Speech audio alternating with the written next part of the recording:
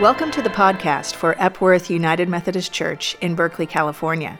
Our podcast blends a taste of the music that we experience here in worship on Sunday mornings, along with the scripture reading and a message. We would love for you to take a next step in growing in faith in this community. If you are here in Berkeley, Epworth's worship is at 10 a.m. on Sunday mornings at 1953 Hopkins on the corner of Napa and Hopkins. Or if you connect with our podcast from further away, we would invite you to visit our website, epworthberkeley.org. We'd invite you to keep seeking to grow in faith and to stop by the next time you're in Berkeley.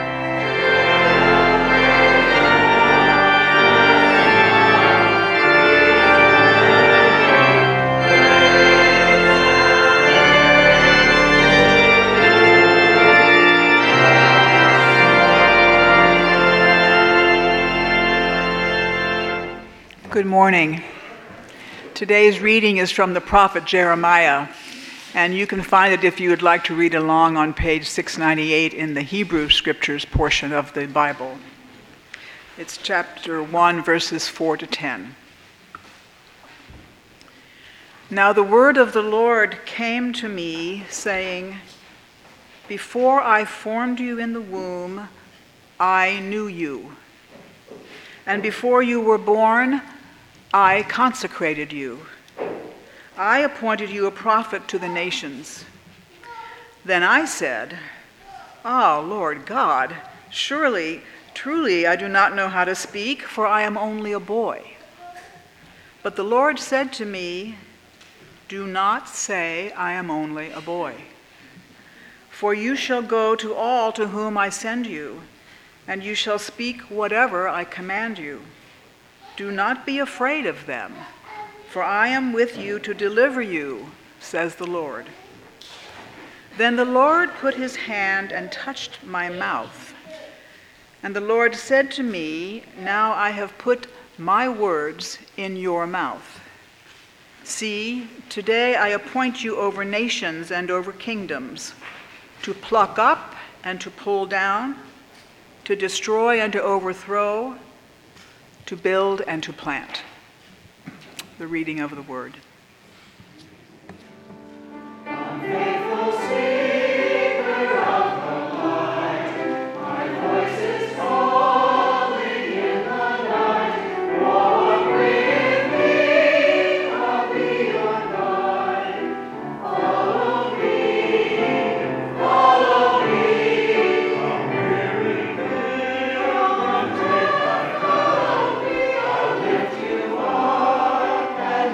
You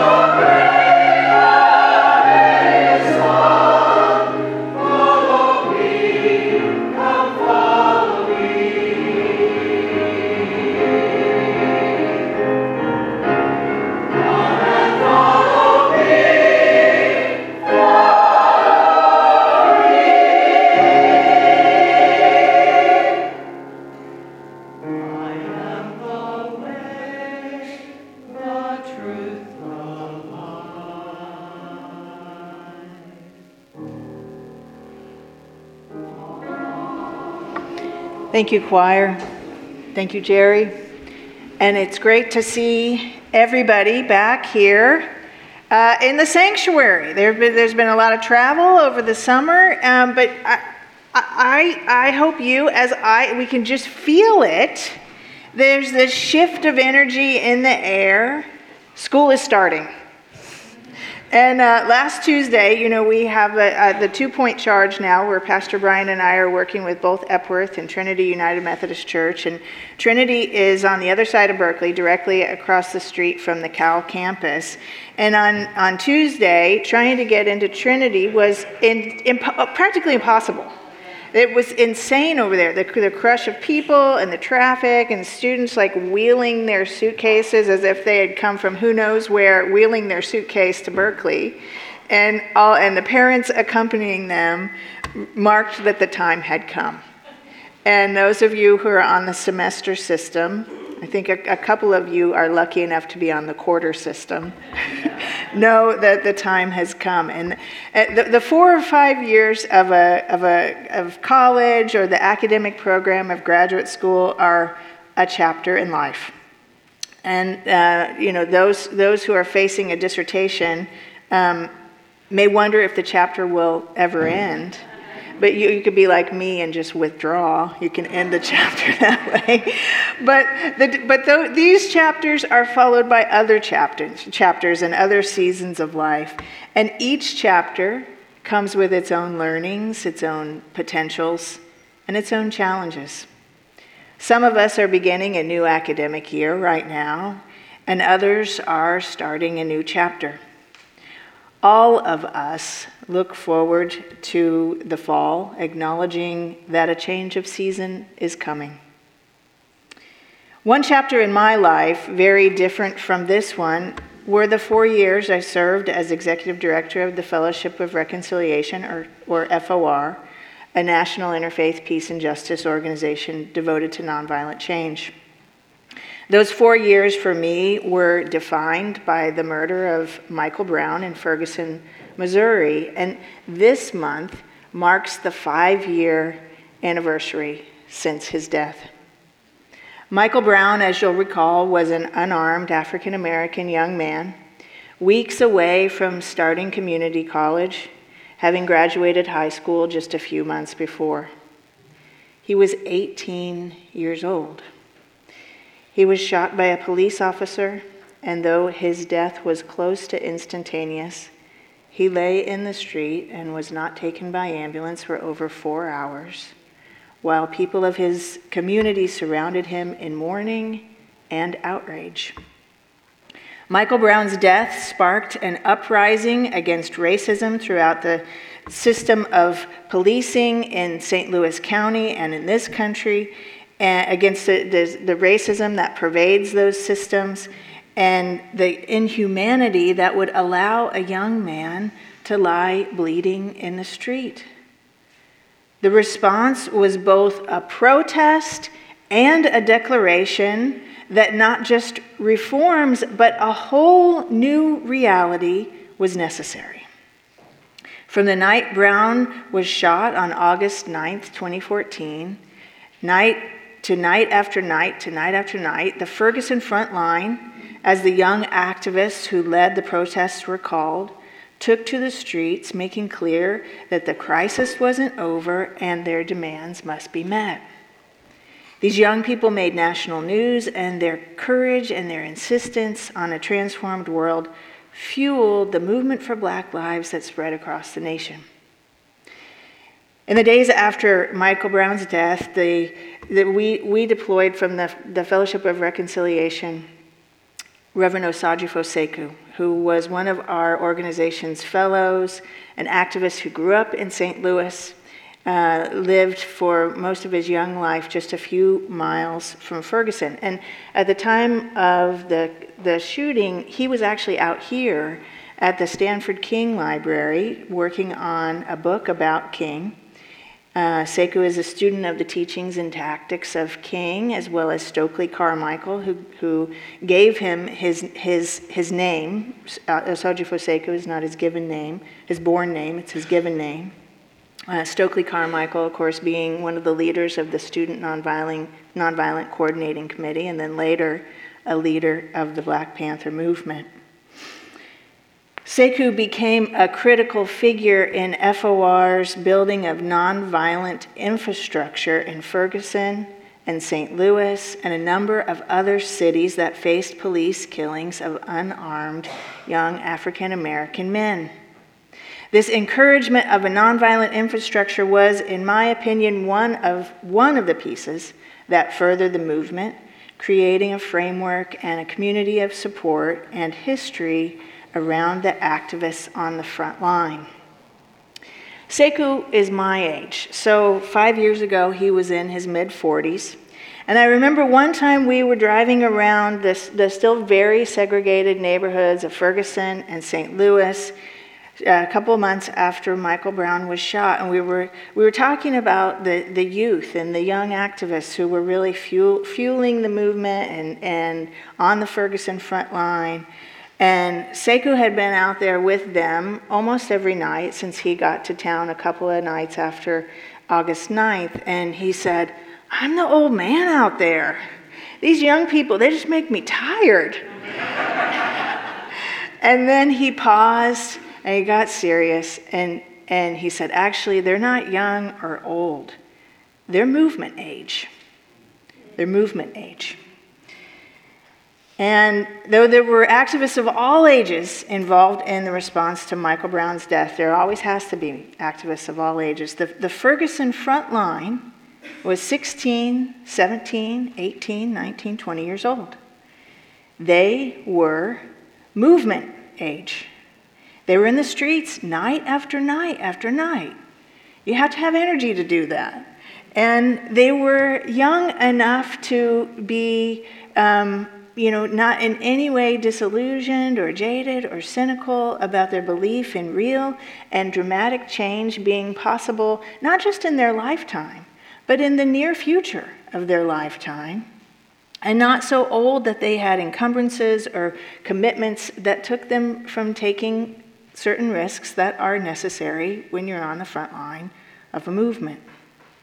History, of course, is full of movements that were led by young people. We know of the Greensboro sit-ins that integrated lunch counters in South Carolina that led to freedom rides and the founding of the Student Nonviolent Coordinating Committee.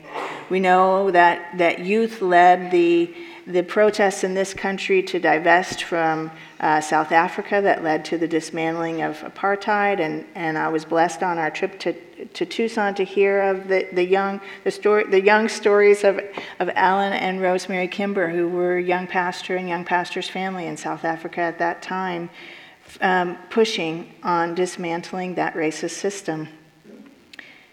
The Velvet Revolution, of course, was the revolution in Czechoslovakia, which was student-led and youth-led, and after 11 days of nonviolent resistance, the communist government toppled, and Václav Havel, the poet dissident, became the president of that country.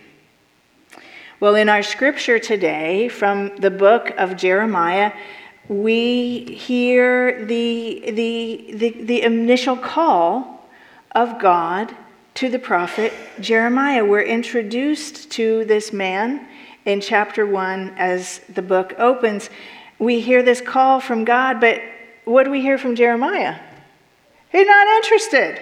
He's not interested. He puts up his protest to God's word and he says, Lord God, truly I do not know how to speak, for I am only a boy. Well, Jeremiah was, we think, 18 years old. He was movement age. He was movement age. So God, of course, knows what God is doing. Jeremiah is the right person at the right time. So God says to Jeremiah, "Before I formed you in the womb, I knew you. And before you were born, I consecrated you. I appointed you a prophet to the nations. Do not say, I am only a boy, for you shall go to all whom I send you and shall speak whatever I command you."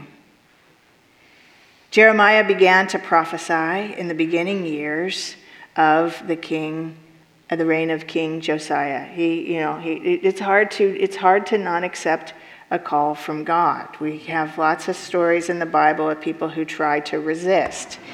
So Jeremiah accepted this call, and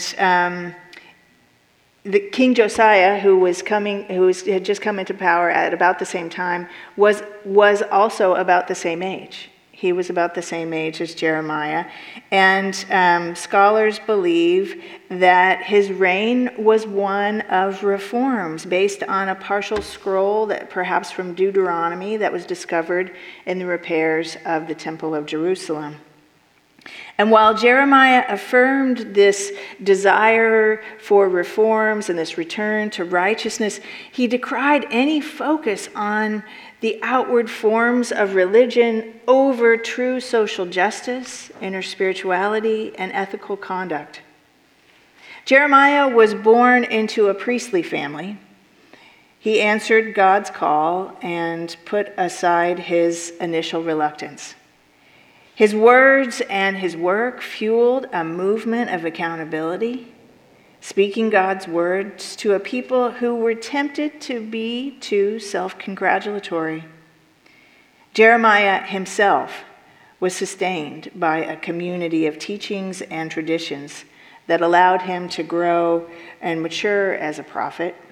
He led a movement, and then he was rightly called an elder prophet at the end of his lifetime.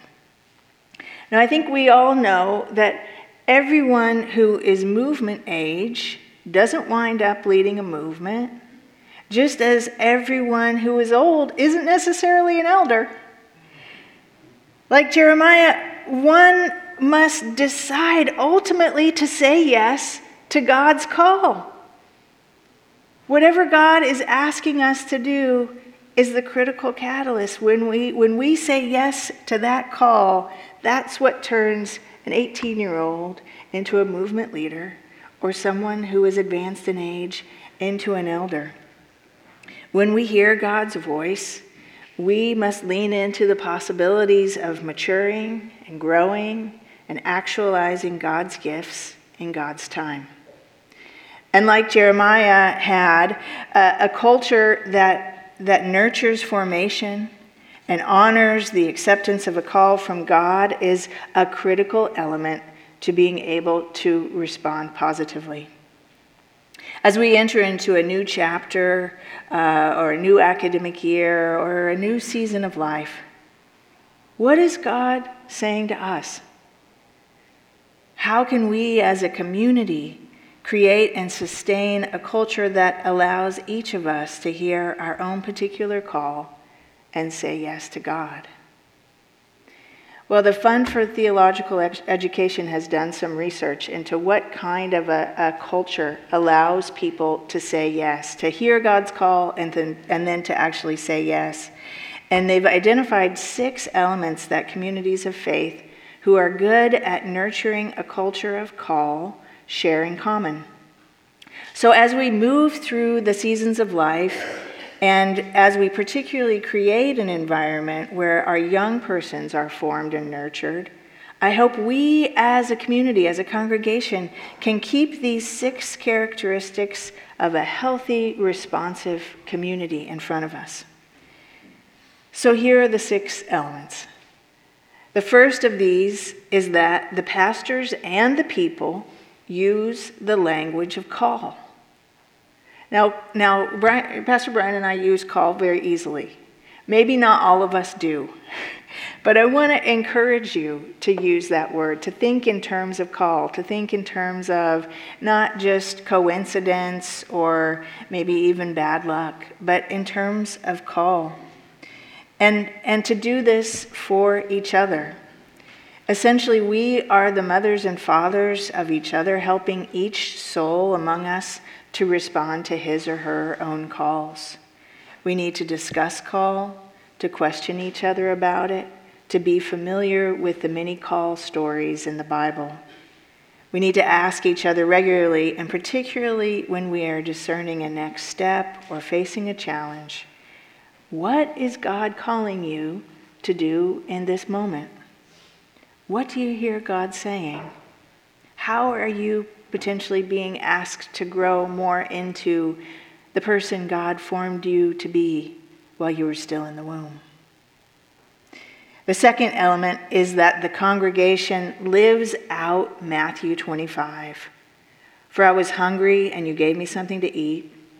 I was thirsty, and you gave me something to drink. I was a stranger, and you welcomed me. I needed clothes, and you clothed me. I was sick, and you looked after me. I was in prison, and you visited me. When a congregation is intentional about the building blocks of a just and compassionate society, it is easier to see where God is leading.